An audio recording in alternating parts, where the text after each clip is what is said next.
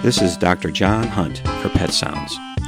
Allow me to spend some time with you discussing pets, pet care, and everything in between. Last Pet Sounds we talked about dog theft and the most common circumstances where dogs are stolen. Today I just want to briefly go over why dogs get stolen. One reason is dogs get stolen so they're used as bait for training fighting dogs. As horrible as it seems, it is done. Another reason why dogs get stolen is for research.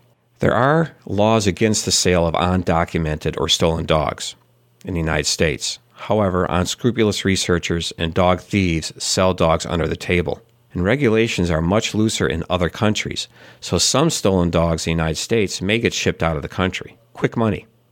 These thieves will take puppies for a quick sale.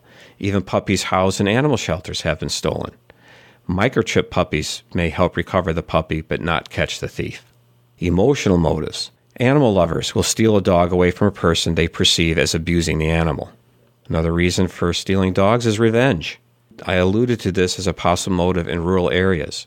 After family or lovers break up, stealing a pet is done out of spite or revenge. None of these are good reasons to steal. So never leave your dog unattended, secure your house and yard, and be wary of strangers. This is Dr. John Hunt for Pet Sounds on WERU. Thank you for listening. Remember, enjoy your pet and don't forget to give them a hug.